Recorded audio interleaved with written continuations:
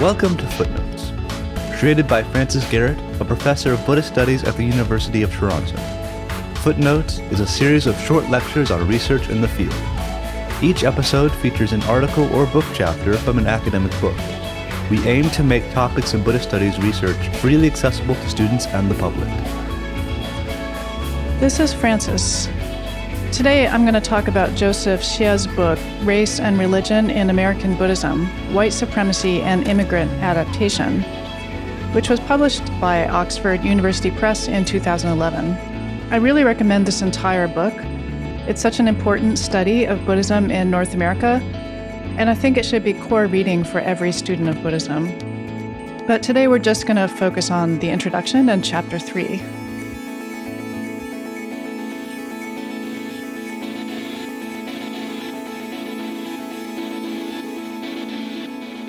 Our music today is a piece called Runaway Friction Tester from an album called A Quiet Age. It was composed by Nick Bomarito, who teaches philosophy at Simon Fraser University in Vancouver, Canada. Nick does research on moral psychology and Buddhist philosophy, and he's the author of a book called Seeing Clearly, A Buddhist Guide to Life.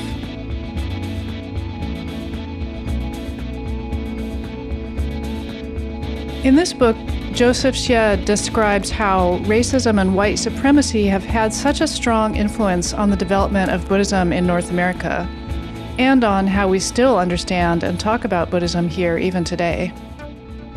He describes how all the various forms of Buddhist practice that exist today in meditation centers, schools, or hospitals, for example, are actually part of a legacy of Orientalism coming from the works of European Victorian-era scholars.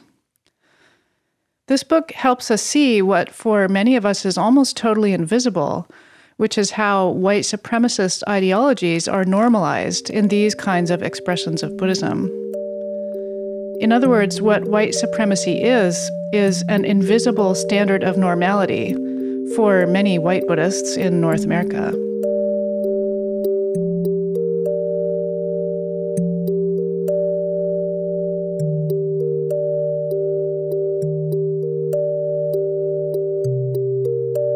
The introduction of this book starts by defining some key terms and concepts.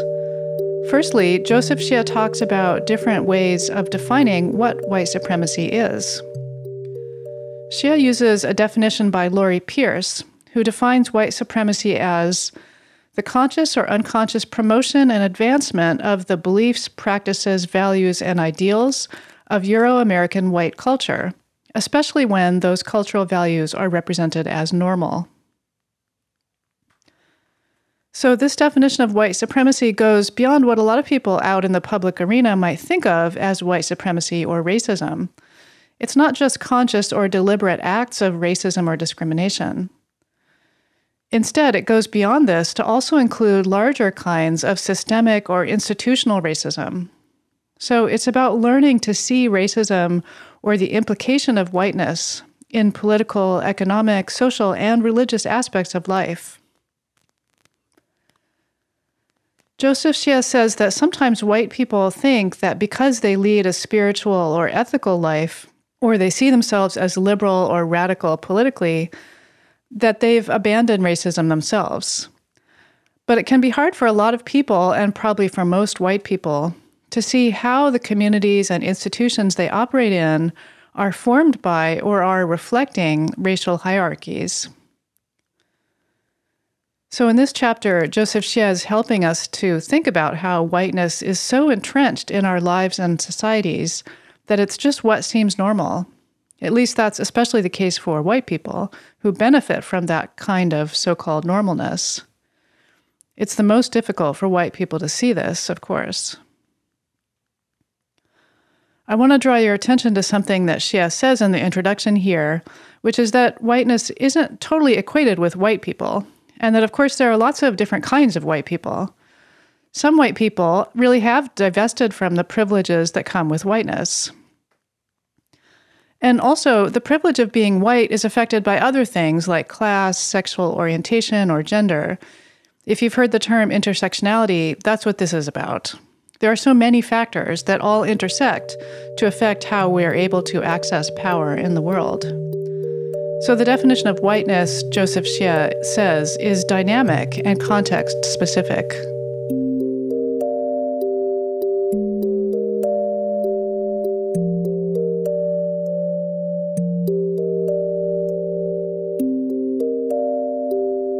In this introductory chapter, Joseph Cheah gives us a good, concise discussion of different sociological theories of race and a discussion of how race is related, according to different theorists, to ethnicity, class, nationality, or religion.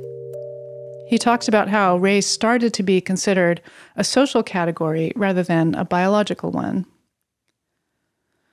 But he points out that even many of these theories of race are themselves based on the assimilation of European immigrants into American culture, rather than on the experiences of African Americans, Native Americans, Latinx Americans, or Asian Americans. So that means that these sociological theories of race weren't taking into account the special circumstances of those populations, like, for example, the extermination of Native peoples, the enslavement of African peoples, or the racial exclusion policies of Asian peoples in North America. So what he's talking about in this section of his introduction is how what are called ethnicity models of race are actually based on the ideology of white supremacy, such that Americans of different racial or ethnic backgrounds are in lots of ways judged against a normative standard of European American culture and values. Joseph Cheah then goes on to talk about another theory called racial formation. According to this model, race is a social construct that has the political and other consequences of grouping people into hierarchical categories.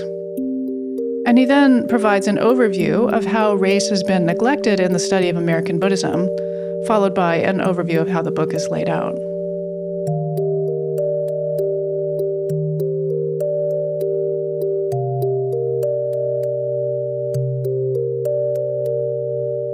Now let's take a look at Chapter 3, which is called Adaptation of Vipassana Meditation by Convert Buddhists and Sympathizers.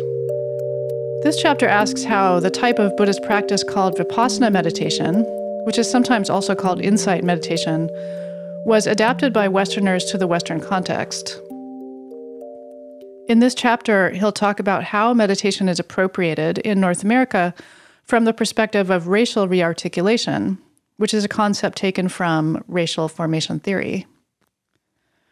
Racial rearticulation means taking beliefs and practices from another religious tradition and giving them new meanings based on one's own culture, but doing this specifically in a way that maintains or even strengthens the dominant system of racial dominance or hegemony in that new culture. Racial rearticulation, by definition, could only be done by those who are in a position of some power in some way.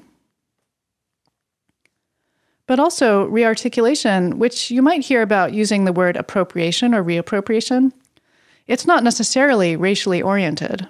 Sometimes it's more culturally oriented. Cultural appropriation, or using Joseph Cheah's term, cultural rearticulation, is about how we take or represent another religious tradition into our own tradition and make it familiar and meaningful in that new culture. This is different from racial rearticulation, because in racial rearticulation, there's a power relationship. In the case of Buddhism, for example, this would mean adopting Buddhist practices specifically in ways that help preserve the system of racial dominance, or that promote the racial projects of the Victorian era, which is exactly what happened in the early transmission of Buddhism into the West.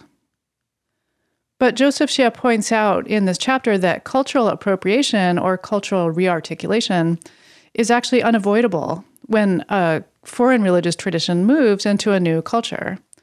There would be no other way to make it meaningful or understandable to the new culture without that process. In this chapter, he gives some examples of how this has happened in the history of Buddhism, as for example, when Buddhism moved from India to China a long time ago, and it had to be reinterpreted in ways that made sense to the Chinese communities at the time, or also when it moved into Burma. Actually, every time Buddhism has moved into a new culture, cultural rearticulation has had to take place. But what he's saying in this chapter is that these examples in the earlier history of Buddhism's traveling around the world are okay to describe as cultural rearticulation, because race as a concept didn't even exist until around the 16th century in Europe. But after that, and in European and American examples especially, we do start to see a lot of examples of racial rearticulation of Asian Buddhism by Westerners. I want to say also, though, that Joseph Cheah does mention in this chapter a few ways that the move of Buddhist practices into North America is cultural and not racial. Some examples of this are how North American Buddhists emphasize democratic values in governance, the equality of men and women in meditation centers, and women in positions of authority. Those are actually subversive acts that challenge the patriarchal assumptions of Asian Buddhist practices. So this chapter and this book is looking at both cultural and racial forms of reappropriation. And why this is important is that so few scholars in Buddhist studies pay attention to this difference, and they're therefore actually really blind to how sometimes the appropriation of Buddhism is actually promoting a racial ideology of white supremacy.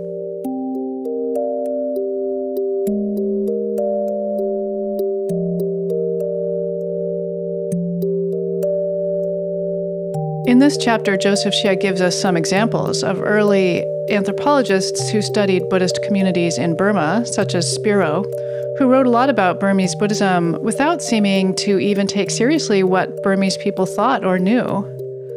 This is an example of racial rearticulation, because Spiro presented Burmese religious practice totally from a Western anthropologist's perspective. He assumed that he knew about Buddhism, that what he knew about Buddhism was of more value than what his Burmese informants knew. Among other things, this kind of approach privileges a certain text-focused understanding of what counts as real Buddhism, and it dismisses the on-the-ground experiences of actual Buddhist people as somehow superstition rather than real or authentic religion. This kind of attitude is rooted in the Western dominance of the rational Enlightenment model of religion. And under this model, there's no place for supernatural beings in Buddhism, even though these are one of the most important parts of Buddhism for many Buddhists in Asia. So it's part of the modernist assumption of Buddhism to think of meditation, for example, as being separate from ritual or the belief in supernatural beings.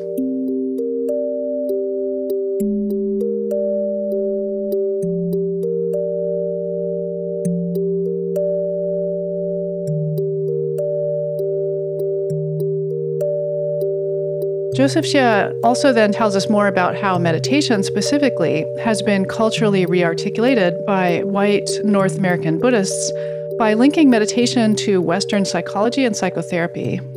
I'm sure that many of you are familiar with this kind of presentation of Buddhism. This is one of the most conspicuous examples of a modernist approach to North American Buddhism in the late 20th and early 21st centuries.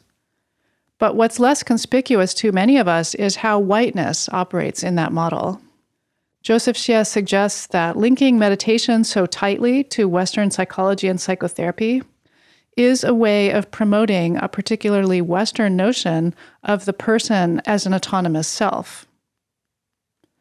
I'll quote Cheah here. He says, "When modernist Buddhists focus on a particular practice of meditation to the exclusion of the doctrinal and devotional aspects found in so-called ethnic Buddhism, they may have rejected the traditional Eastern concept of the self as the nexus of social relation."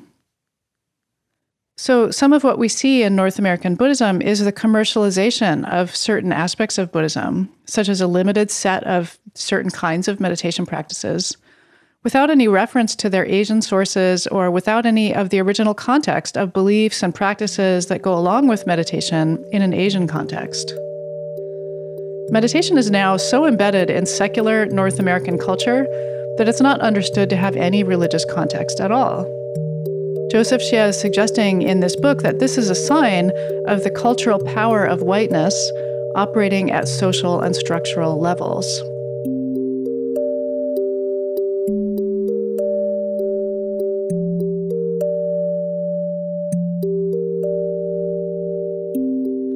Let's look a little bit more closely at how he says this happens. A good example of this is the question of how to categorize different kinds of North American Buddhism, which is essentially about who gets to say what real Buddhism is. A lot of meditators in North America think of real Buddhism as being about pure meditation and not about rituals, devotional practices, cosmological systems, or other aspects of so-called ethnic Buddhism. Those things are sometimes even referred to as the cultural baggage of immigrant Buddhists. So what does this mean? Although so many people talk like this without even realizing what they're saying, it means that those who do only meditation, who are primarily white in North America, they are the ones who have the authority to say what counts as real Buddhism. Whereas those who do all the other practices of Buddhism too, alongside meditation maybe, and who are primarily not white in North America, are doing a kind of Buddhism that is wrong or soiled by baggage, right?